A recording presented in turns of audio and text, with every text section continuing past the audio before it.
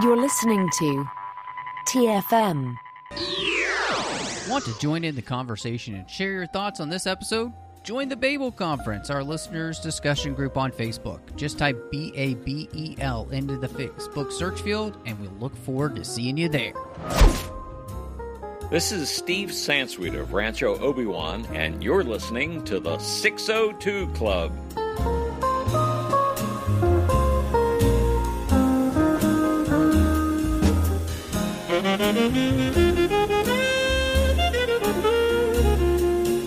Welcome to TFM's local watering hole, and we're just so excited to be here tonight in the 602 Club. And I'm just one of the hosts here, Matthew Rushing, and of course, with me as she is every. Wait, are you future you, or are you just you, Christy? Oh, it's me.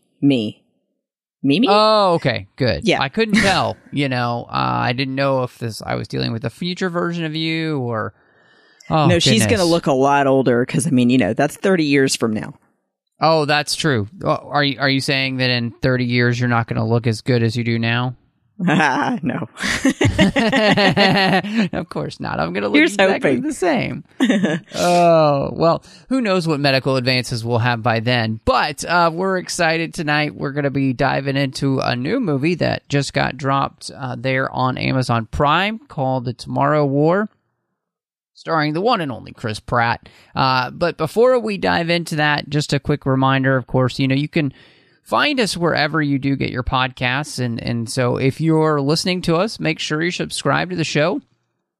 That way you get the show as soon as it drops. And of course, if you happen to be in the Apple system, we would love for you to give us a star rating review over there on Apple Podcasts or iTunes or whatever they're calling it these days. Of course, you can find us on Twitter at the 602 Club. We're on Instagram at 602 Club TFM, so make sure you're following us in both of those places. You can also find us online at trek.fm. We've got the Facebook page. You can go to the facebook.com/trekfm. And of course, if you want to talk to listeners from all over the world, you can go to our listeners only discussion group on Facebook called the Babel Conference and join that. And then a huge thank you to the associate producers we have here through Patreon. Ken Tripp, Davis Grayson, Ryan Millette, Daniel Noah. Do really want to say a huge thank you to them for making sure that everything we do here on the network keeps coming to you each and every week. And of course, it's a lot of money to put on a network of this size. So if you like what we do and you want to make sure it keeps coming to you, go to patreon.com/trekfm and see how you can be part of the team. So, Christy, before we got into anything about the movie, I just wanted to know, getting into this one, is this a movie that you had heard of at all before I put it on the 602 Club schedule? And were in any way excited about it all? No, that was the weird thing about this one. It kind of snuck up on me. I think that I happened to see it a day or two ago when it initially came out on Amazon Prime, because I watch other stuff on our Prime app. Right. But I would have liked to have seen more advertising for it, because just being, geek-related time travel subject matter and having Chris Pratt, it already would have hooked me in to watch it. So I kind of wish they had done more marketing. Yeah, this is it is one of those things where it's really interesting because it's a movie that, was meant to come out in the theater. And of course, with everything that happened with COVID, it got sold to Amazon and became another one of those films that, just kind of would never see the light of day when it came to the theater. And so, I would have liked to have, I did see some marketing for it in places. I feel like been watching, this has kind of been a summer of soccer. There's been a bunch of tournaments that have been going on, and I feel like I've seen, advertising for it there. Okay. But in all honesty, and I've seen some online with Chris Pratt promoting it on Instagram or Twitter and those kind of things. But yeah, I am kind of with you. I do feel like this is kind of a movie where, obviously Paramount sold it to Amazon. And so, they got their money. that way. And, it was really up to Amazon to make this something that people, wanted to go see. And so, and log in to see. So, yeah, I wish that it had been one of those things where you had, even more word of mouth and everything for, in the sense of, the only other thing I did see was the other day, they were doing, I think, the premiere somewhere, and they had, all the cast there, and I saw that. I think it was on Instagram as well. So they had done some of that, but yeah, I mean, I think it's a movie to which, which happened with a lot of movies, is that, studios weren't really keen to like try and put something in the theater at this point, and they just wanted to try and make some money back on their film. And, so this is another one of those casualties of COVID in that way, which is, kind of sad because, I mean, in all honesty, even just coming into this, it's one of those things where I feel like it's been a while since we've had kind of a high concept type of movie like this with sci-fi, with the idea of like, like time travel and, kind of a hopefully a rip-run adventure with action adventure, aliens, and, all that kind of stuff.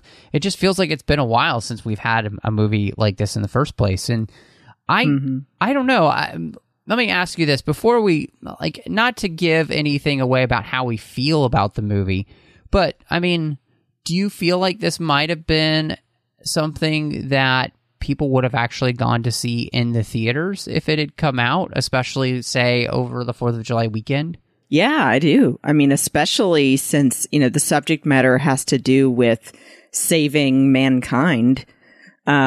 It's something that you could kind of tie into as well with, American Independence Day, similar to the way they did Independence Day, the movie back in the day. So, yeah, I think because they had Chris Pratt and because of the subject matter that it would have brought people to the theater. I mean, I tend to agree with you. I think that it's a movie to which I think was a little bit short-sighted for them to not put into the theater. There hasn't been a ton of stuff in the first place out right now anyway. I mean, and, in many ways, F9 is excited about that. They're, making money this weekend because nobody else had anything else to see than like the second Boss Baby movie, in which unless you have kids, you're not going to be going to see that, so no. This would have just added another film for people to go see. And so, yeah, it's just really interesting, everything that's happened. We've had a lot of films just, unfortunately, have to deal with the ramifications of COVID, and they were hit hard. Films more than just about anything else when it and it feels like in media were really hit hard. So yeah, a movie like this, just its only life is on Amazon. So I guess coming into the film and seeing if it has a second life, This movie is, we mentioned, it's all about time travel. And so, and of course, we've seen time travel in so many movies at this point. So with that being such a prominent thing in this film, how do you feel like this movie handled that?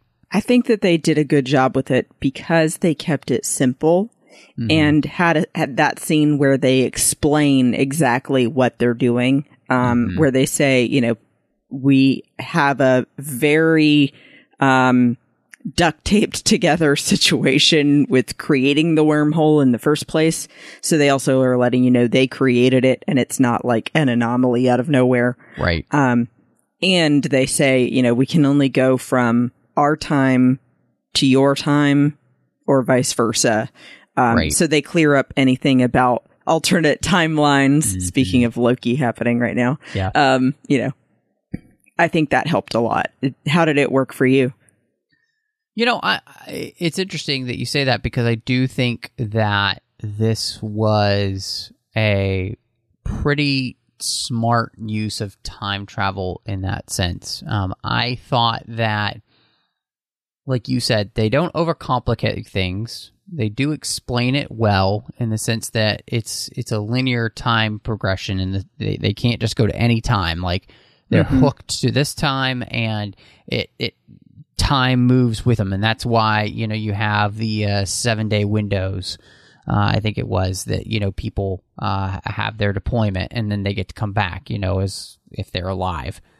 And the other thing about it too is that it does fit nicely in the sense that that future is coming back to the past, almost Terminator type of rules, where you're coming back to the past to try and change something in the past to affect the future, which is very classic Star Trek time travel, and that so many people are used to. So it's not difficult to understand in that sense either. And of course, that's also what gives you the big reveal then too, with the character that you meet, which we'll talk about a little bit later, and kind of makes that possible, right? Because we're not branching into alternate timelines or anything like that. No, this was a specific future that is fixed in its point. And so I think, they do a great job in that. And, in all honesty, I think the most interesting thing that I kind of found about it is it felt like that Independence Day and the movie Aliens and Interstellar all kind of had a baby when it came to kind of what they're doing, with the time travel. And yet it was less complicated than something like Interstellar for sure, because again, we have some of those same things happening, like where we have to, our future selves are reaching back to our past selves to help save the world, the universe. So and again, I just think that's one of the things the movie does pretty decently, is that it doesn't overcomplicate itself where it could have, and really made it frustrating to anyone in the audience where they're like, I don't really understand this. So it took me a minute to kind of get what rules they were going for, and then once I did, it was pretty easy to understand.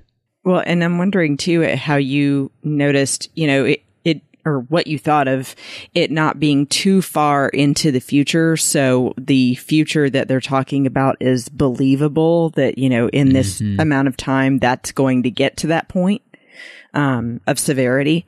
And then also not having future versions of themselves coming back to warn the same person. No, I got to say, I think, it was really interesting, the whole idea of that. They're looking for the reason the people they choose that go to the future are people that are dead in the future. So they've also created this rule basically in the time travel that if you went to the future and you met yourself, you could create some kind of paradox, right? Exactly. So they're playing by those rules too. And again, it's kind of more in the frame of a classic Star Trek type of thought process that could happen, or even Back to the Future rules really as well.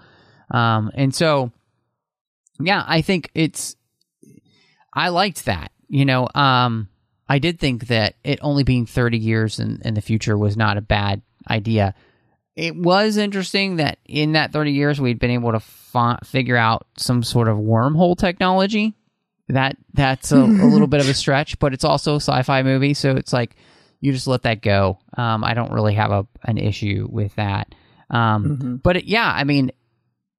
it also helped in the sense that, you could kind of believe any of the technological advances for the most part. I mean, other than the wormhole machine too. So did you feel like it worked for you as well? Did you feel like they made a good choice, or do you feel like maybe they should have gone further into the future? No, I think it was a good choice doing that short of an amount of time, but it wasn't too short and it wasn't too long. And, I think that it benefited them, like you were saying, with the technology standpoint. I think we do just kind of take it with a grain of salt that we're on board with the wormhole technology. But I like that they added the armband to, implant into you and only identify with your genetic signature. Right.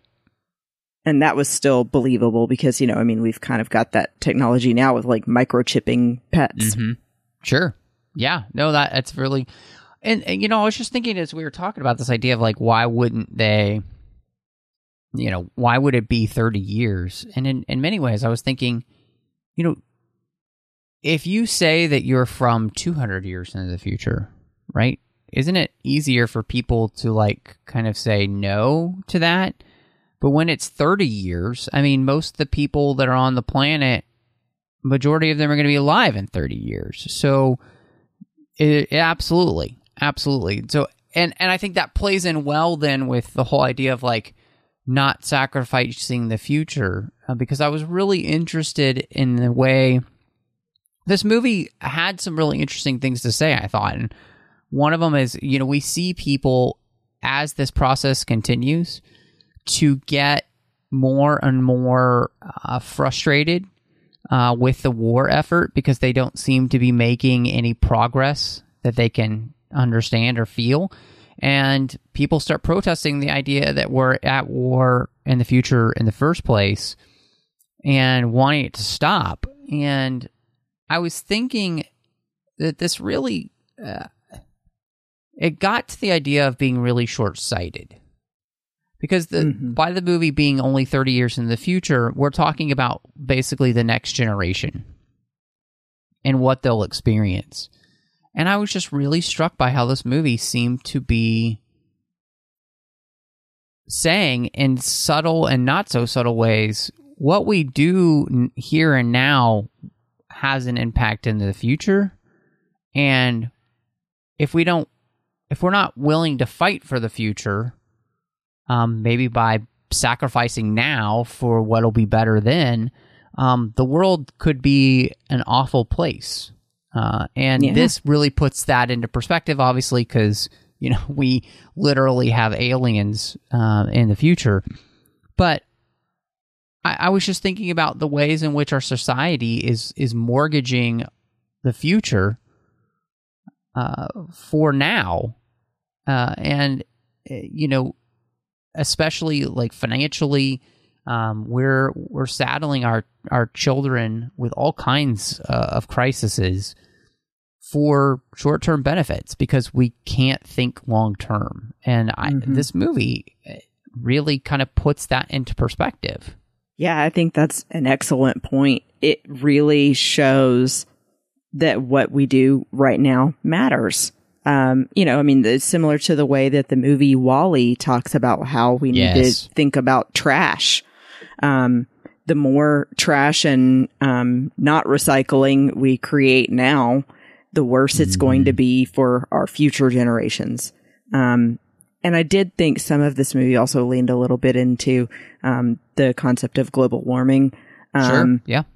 But I do like that you brought that up that we do have to consider, or that we should at least, what we're doing and how it's going to affect our children or our children's children. Because otherwise you are, leading to destruction.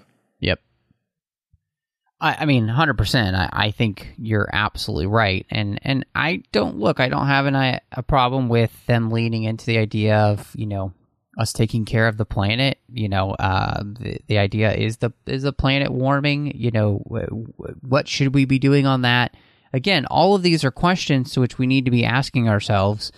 And it really does come down to, to not sacrifice the future, we have to be willing to sacrifice now for long-term benefits. It's the same way in which, legitimately, it's the same principle of like why people create 401ks, right? We're sacrificing now so that we can create for ourselves a future.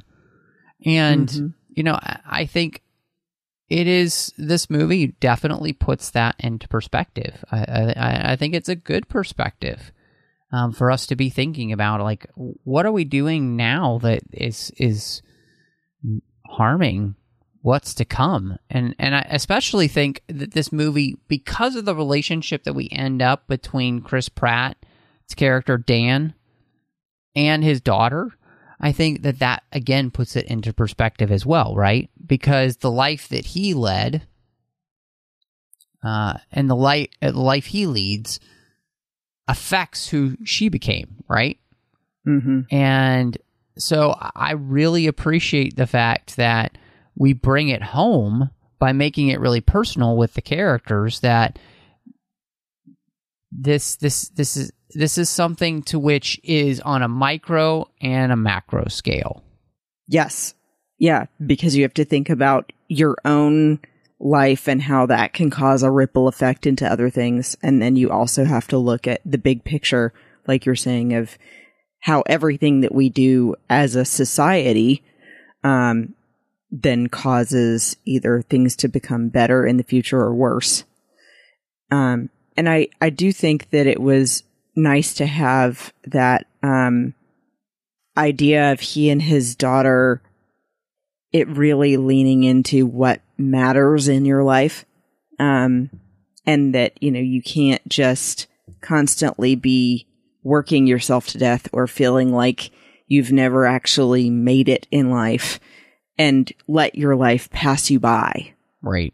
Because then he realizes that's what happens with her when he meets her in the future, is that he was living his life for always trying to achieve more in his career and feeling like he individually never did enough, and taking for granted his wife and his daughter growing up and then got in a car accident.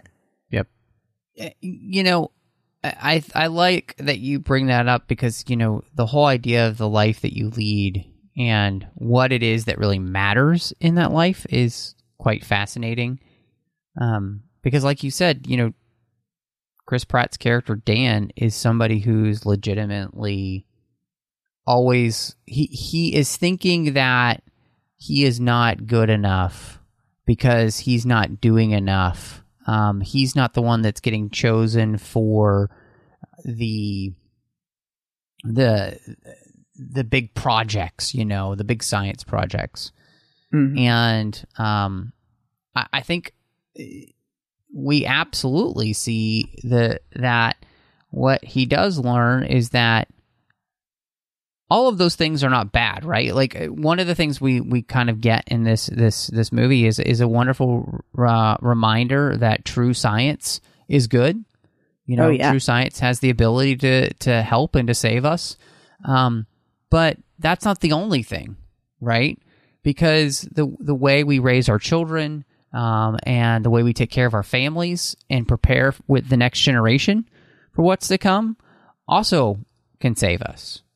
And Dan only focusing on one of those things almost misses the opportunity to help save the world, right? And what I love is that when he gets back from the future, it is his wife and his daughter and those kids in his classroom that help him save the world, right? Yep. So again, the movie is not just telling us things, it's literally showing it to us what's important. And I think that's great. And that, at the end of the day, it's the people that we connect with and, you know, our family and things like that make life worth living. And that can work together to change everything in life. That yes, we have to have jobs and, feel like we're contributing to society, but that's not the most important thing. Yeah, absolutely. Well, and we can't take life for granted. Like, the most important things in life are not achievements. Yeah. They're the people that we invest in, the people who go on, right? Especially, like, again, this whole movie kind of about, like, not sacrificing the future and the life you lead all play around that idea, because this movie has, I think, a great message in the sense of we're investing in the future, and the best way to invest in the future is to invest in the children, right? The ones we teach in our schools, the ones we're raising in our homes. And if we do that well, we place the world in good hands. If we don't do that well, we could screw ourselves, you know? And I think that's definitely a message of this. So, yeah, you hit the nail on the head. Thank you for putting that all together into one simple sentence. No, I think it's funny because as we've been talking about it, like a lot of the stuff has been coalescing to me and just like the ways in which it connects. And so I think that's neat, and which, you know, makes it a better movie in the end, too, that a lot of these themes are interconnected through what they're doing. So I think that's great. And the one other thing I wanted to add, too, is as far as with the life you lead and investing in kids is I love that they call back to the one kid in his class who was obsessed with something, and it was super volcanoes or something like that. And they're showing that that one kid in your class that everyone might think is a little too into school or is a little weird or whatever may be the kid that is smarter than all of us. And then B, that one person alone can't do all of this, that it takes a group of people that all have different talents to then do something like save the world. Yeah, I agree. No, I think it was excellent that they went with that. And again, it's one of those ways of showing, you know, not just telling. And I think that's smart, you know.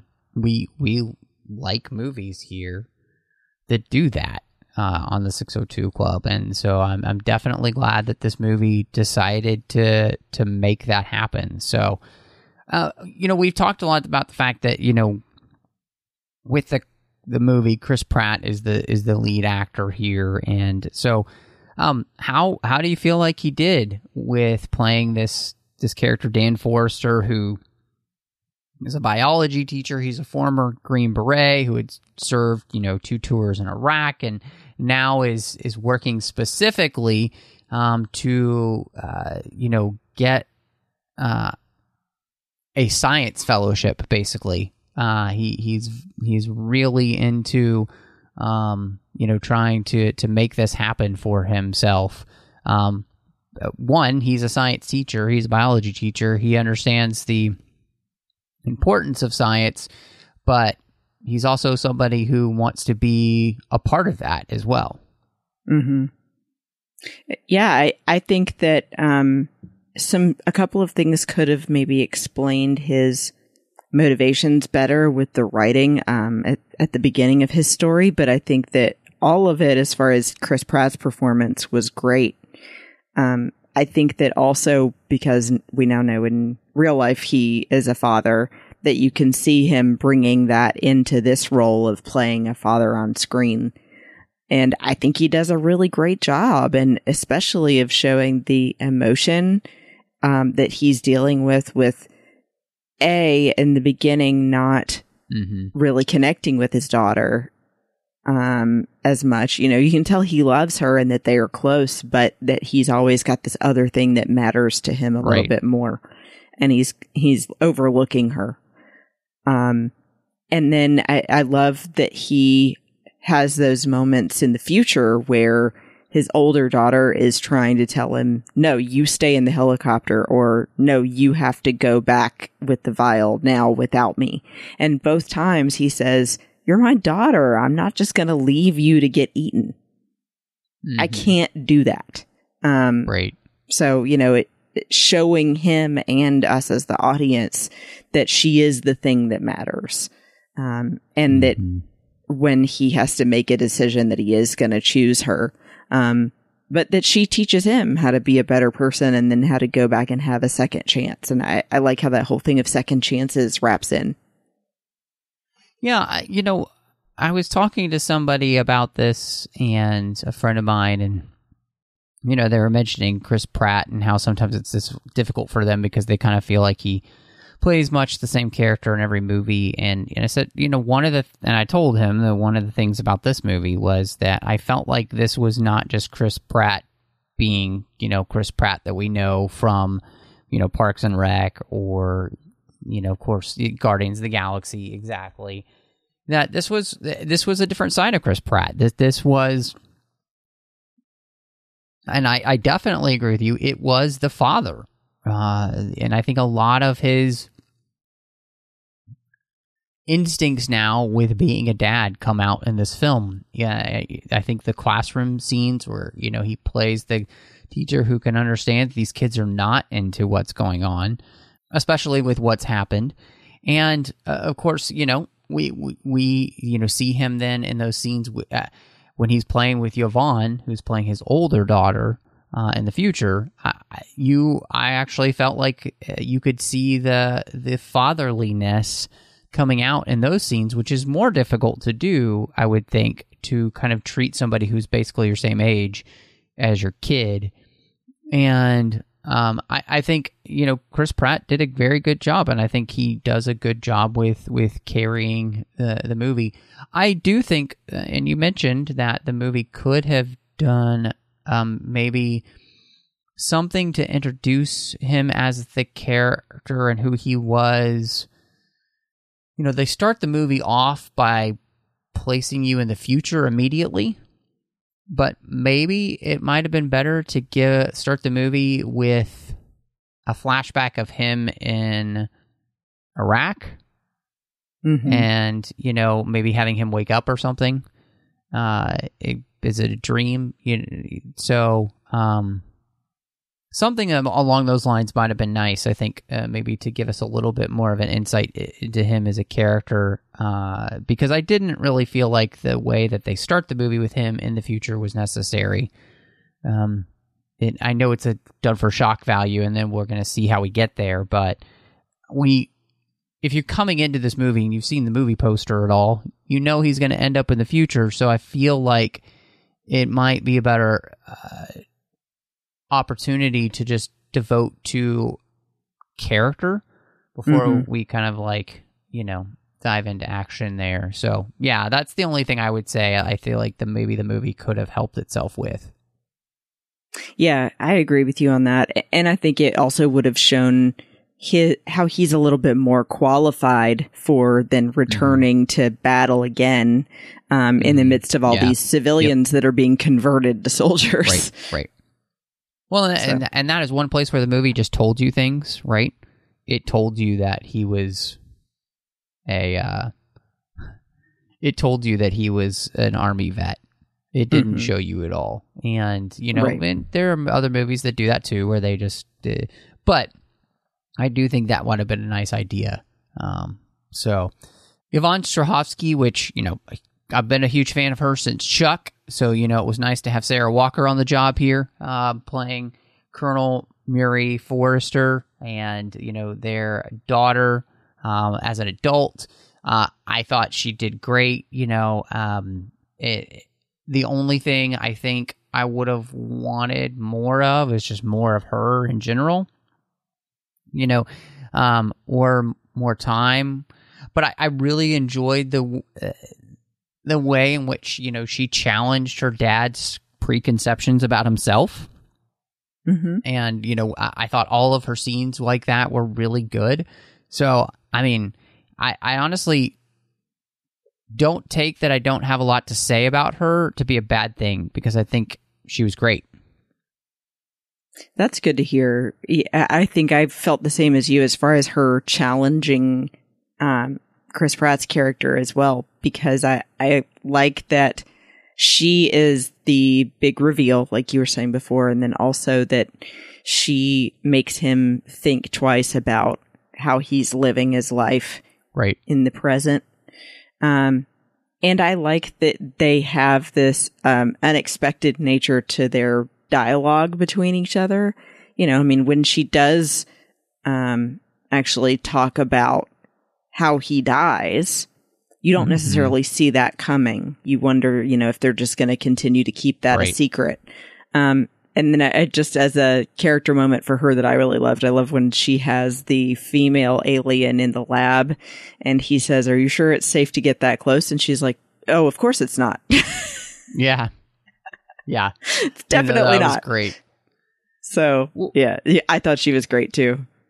Yeah, that's good. And I also really enjoyed, I love J.K. Simmons kind of playing his dad, Dan Forrester's dad, you know, this guy who he is kind of an anti-American, or anti-government, not anti-American, but kind of anti-government survivalist guy, Vietnam veteran who had really struggled coming home from Vietnam and left his family because he was not in a place emotionally to be able to control his anger in a way that would have been safe for his family, and he knew that. And I understand, and I think it is great that, you know, because it makes sense why Chris Pratt's character is so angry at his father. But I also think it's beautiful that his father was willing to leave because he knew he wasn't right for his kids. You know, he wasn't in a right place in his mind to be there, and he knew what he would do to them if he stayed, and it would be worse than going. And I think what it does in just a small way is it helps us understand, you know, what it can be like for people to come back from war and how much it can change them. And so I appreciate that, and I think J.K. Simmons was, you know, great in the role. I really liked the way he played the character. I loved, you know, that there is that reconciliation between him and his. This whole movie really is about family reconciliation in many ways, about misconceptions and preconceptions about people. I think it's about also challenging preconceptions about ourselves and in others, right? You know, because Dan has a preconception about himself that he would never leave his family, right? Because of what happened with his dad, but turned out that he did, you know? Yeah. And he also has a preconception of what his father did without really truly understanding the whole story. And there's something about being told that, oh, you did the same thing basically that your parent did, that puts things in perspective as well. Oh, yeah. Because, I mean, I think that's generally what a lot of people don't want, is to do exactly what their parents did, or at least they want to avoid becoming what their parents did wrong. So, yeah, that always puts things in big perspective and makes people want to do things differently. And, yeah, I mean, I love J.K. Simmons in general. You know, he does such a great job anytime, A, that he plays a dad, but then also B, when he's doing something like this that's a really emotionally driven character.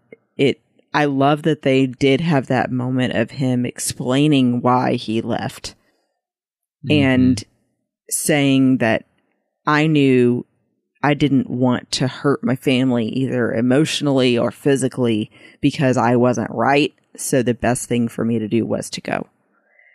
Yeah. No, absolutely. Yeah. I mean, it shows too, like, the severity of what you're going through when you come back from war sometimes, or also people that have PTSD, how bad it can be. Yep. So, yeah, but having them, I think the happy ending ultimately is that he and his son reconcile, and then he gets to meet his granddaughter. Yeah, I love that too. Yeah, you know, I would say there are 3 other characters in the movie. His wife, Charlie, who is another scientist who gets drafted, and then we have Dorian, who's the cancer-stricken draftee who's on his 3rd tour of duty because he's going to die, and he wants to die his way. And all of these characters kind of have less screen time than any of the others, but I liked them all. And I felt like, especially Sam Richardson, who's playing Charlie, he was really funny without being too over the top. And I appreciated that. In fact, in some ways, I felt like he kind of took on more of the Chris Pratt type role, where he's there to kind of make jokes. But he's also an important character because, he's also a scientist who ends up helping save the world. I think, Edwin Hodge playing Dorian, this guy who's just really committed to doing all he can to save the world in what little time he has left, I thought was pretty awesome. And I like Betty Gilpin as his wife. She probably gets the least amount to do of all of the characters. But I thought she did a good job with the little amount of time that she had. So, yeah, I mean, in the end, this movie had some pretty strong casting. So I think that was one of the bigger things it had going for it, because it's got people that are recognizable enough. And then people like Betty Gilpin, who are particularly popular right now with her having done Glow. She played Liberty Bell. She is really great at the role of the mom and the wife. And I think that in this movie, she really gets across what they're going through as a mother and daughter, trying to get his attention all the time, Dan's attention. And then how they're able to reconcile when he comes back. Right. And that, I like when he initially gets the armband, that she's kind of the audience's eyes of saying, well, is there a way we can get out of this? Right. So, yeah, she did a great job. And then it really, to me, the person that stood out the most aside from Dan was Charlie. I mean, not Charlie, I'm sorry, Dorian. Right. Because you can completely understand how somebody would feel when they're told they have a terminal illness. And he said, I didn't want to just sit here and waste away at home. Right. I wanted to do something with the time I had left, and I wanted to die my way. And to do it in a way that feels more honorable, I guess, to him than just sitting at home. But I like that he and Dan play off of each other as sort of the optimist and the pessimist, or the hopeful person and the pessimist, because he specifically says, I didn't do this for anybody else. I just did this because I didn't want to die at home with cancer. So, you need to stop having hope that we're going to save the world, or that this is going to make things better, or that anything we're doing matters. Right. And I like that Dan is always the one saying, no, it does matter. Everything we do matters. Yeah, I mean, I think that's a good point, because one of the things that this movie does with that is that, especially with that character, is that we do see somebody who has kind of lost hope that anything does matter, and yet he's still acting as if it does, right? Which I think is great. So, and yeah, I liked all of those characters that I think they all did a great job. So we do have the aliens, which I obviously, because they play such a big role in this, I definitely thought it would be a smart idea for us to kind of talk about them. The white spikes, and what did you end up thinking of them with design and everything like that? Because, we've seen a ton of different types of aliens in movies. So, right. I felt like they were really cool design wise, because it feels like a mixture of something as far as like their faces, that looks almost like a dragon, but also kind of like a living dead creature, because it looks like a skull rather than something with skin. And then they also aren't just like a four-legged kind of thing. They have these tentacles that have the spikes and, the ability to reach around and grab things as well. So it feels like it is derivative of several other aliens kind of all put together, but in a cool way that I was really curious to see with the build up they give before you actually see them. Mm-hmm.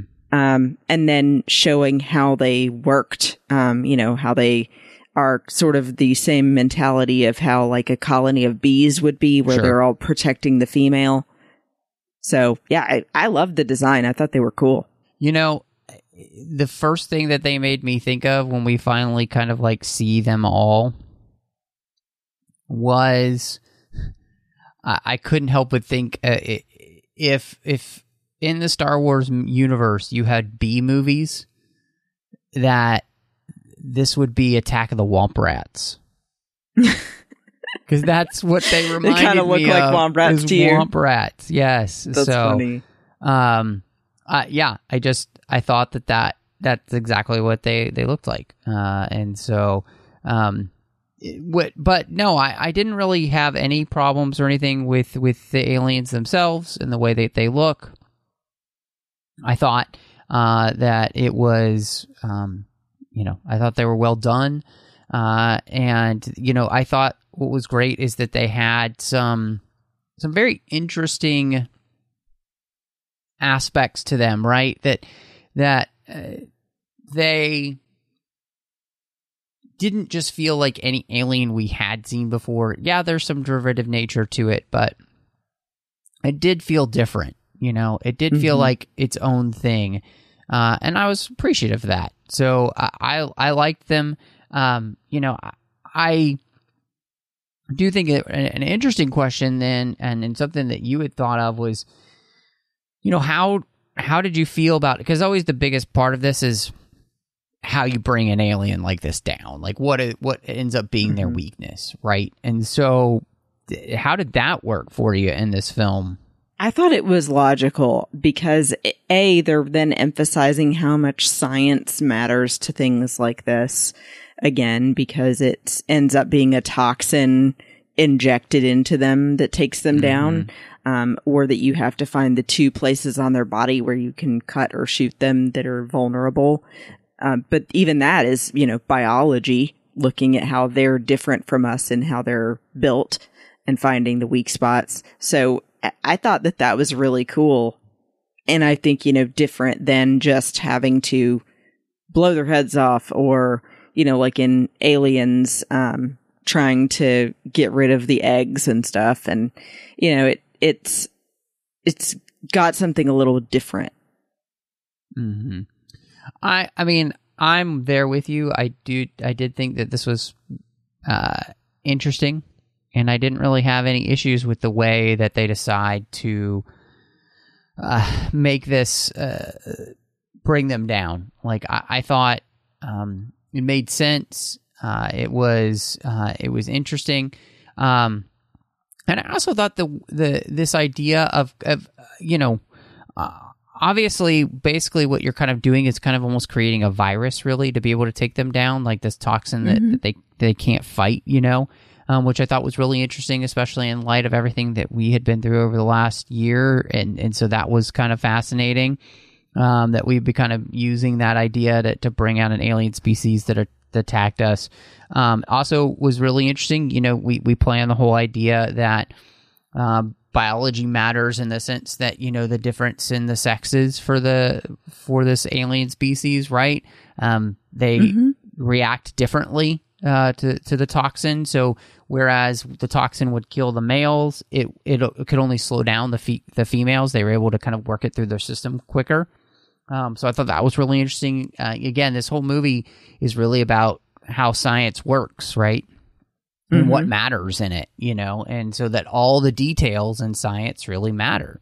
So I liked that. I thought it worked pretty well. So, lastly, I'm really interested just to kind of see where you are on this, and if it was something that jumped out to you at all, which was the soundtrack, because Lauren Balfe, who did the soundtrack for the last Mission Impossible movie, Mission Impossible Fallout, did this. And so I was wondering what you thought of it, or if it was something that, for you, since you don't always really pay attention to the soundtracks as much, did it stand out to you in any way?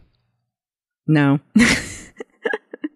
I mean, that was not that it was bad, but it was just very similar, I felt like, to other sci-fi movies. And that, did remind me of some of his previous work. So, it was fine, but it wasn't anything super memorable. I kind of wish there had been a recognizable regular theme, maybe for Dan or something. So, like I said, it was fine. Mm-hmm. What did you think? I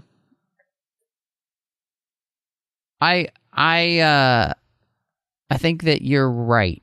I think that sadly, there was not a lot in this that really. The problem was, in all honesty, it just sounded too much like Mission Impossible. What he had done there. There are a lot of places where I felt like it seemed too familiar. Part of that was that it just sounded too much like what he'd done there. So, and then, like you said, having just rewatched Independence Day, because we just had Independence Day, and that's what you do as you watch that movie. That movie has a really good soundtrack with a great theme to it. And I think a movie like this could have benefited from having a nice theme that was something that was hummable, that you, when you heard it, you were like, oh, that's the theme to, the Tomorrow War. So I wish that had been the case. And I think you're absolutely right in kind of nailing the movie in the sense that, it does kind of sound generic action movie, sci-fi-ish thing. And that's not exciting, You do, put it this way, a great soundtrack can take a movie that is just average and make it above average very quickly, because it elevates everything. And this soundtrack doesn't elevate anything. That's the problem, is it doesn't elevate the movie and make you think of it in a different way at all. So yeah.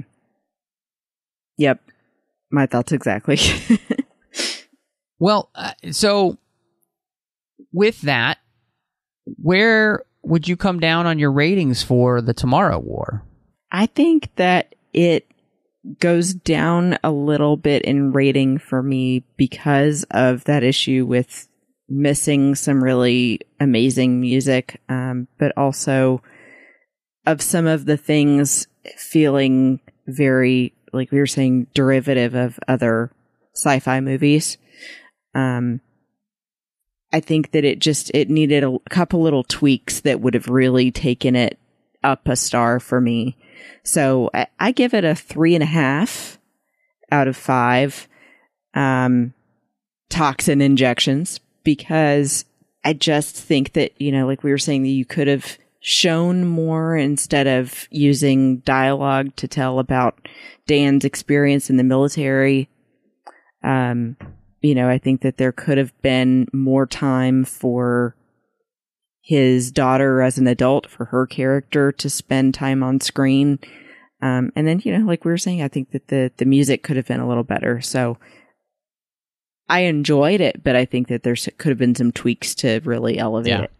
Yeah, I had a good time watching this movie, in the sense that, like, I was entertained. I was never really bored in the film. I loved the little, and I turned to my wife, and when they got to the future and he's talking to this girl, I was like, oh, that's going to be his daughter, isn't it? And so I wasn't really surprised by anything, but that wasn't necessarily a terrible thing. I do think you kind of pinpointed, though, that one of the things about the movie is it does kind of seem like there just needed to be something else, like it's missing that something super special that makes it really stand out. Part of that, I think we talked about with the score, that really does nothing to elevate the rest of the movie, which it could have.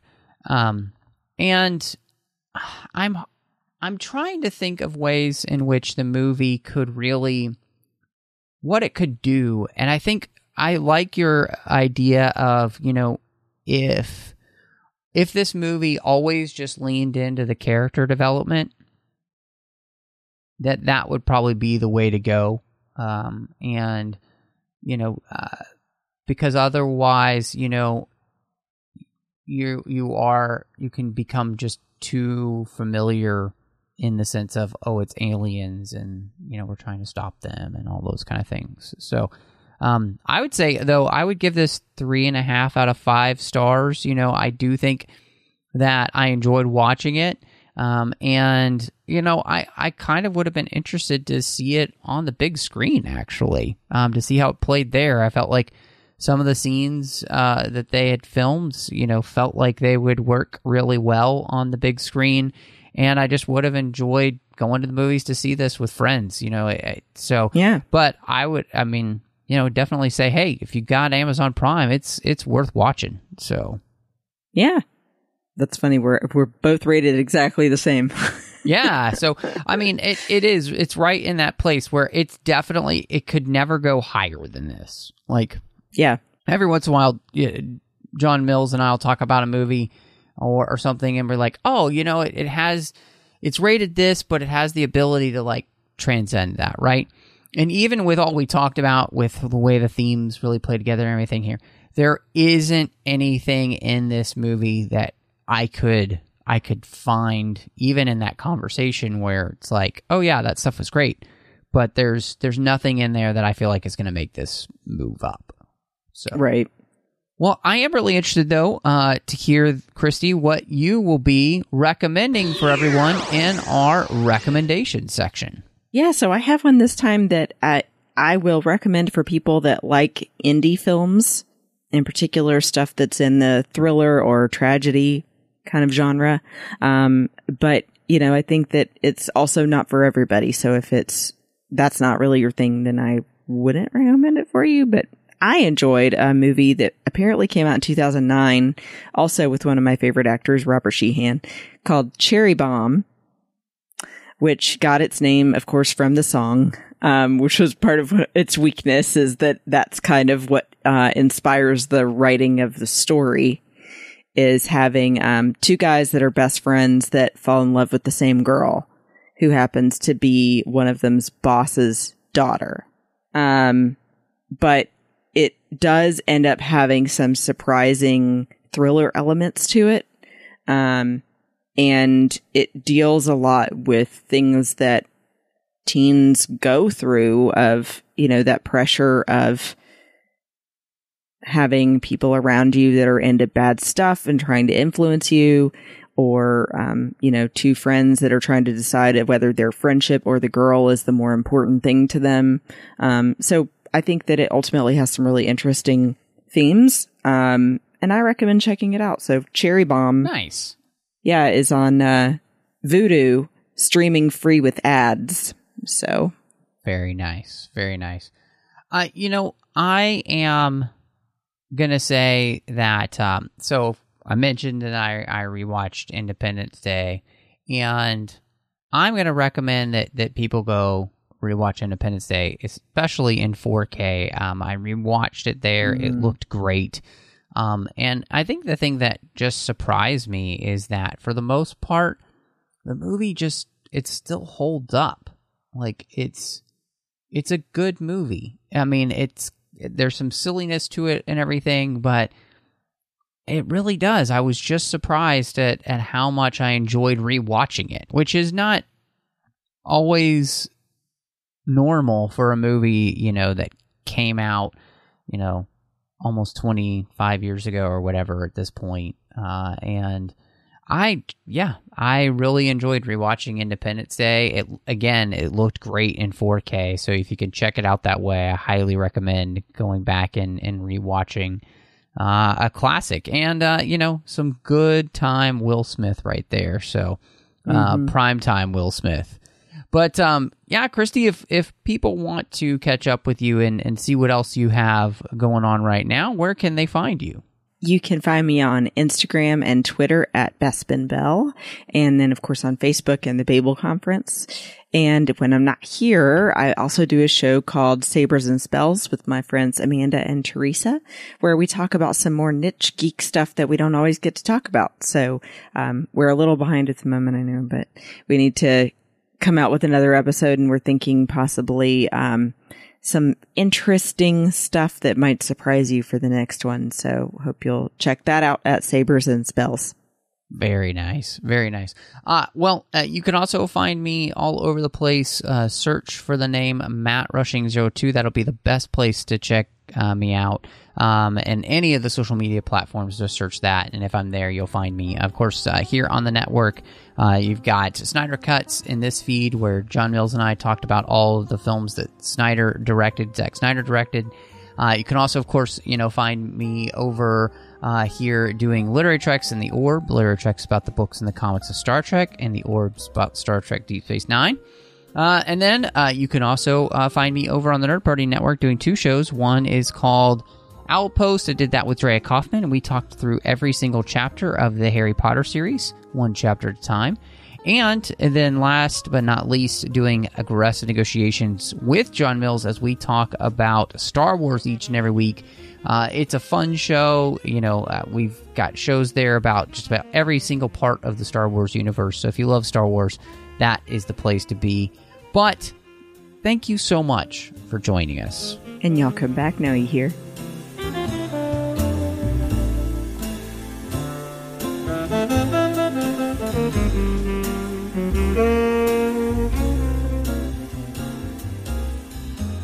Mm-hmm.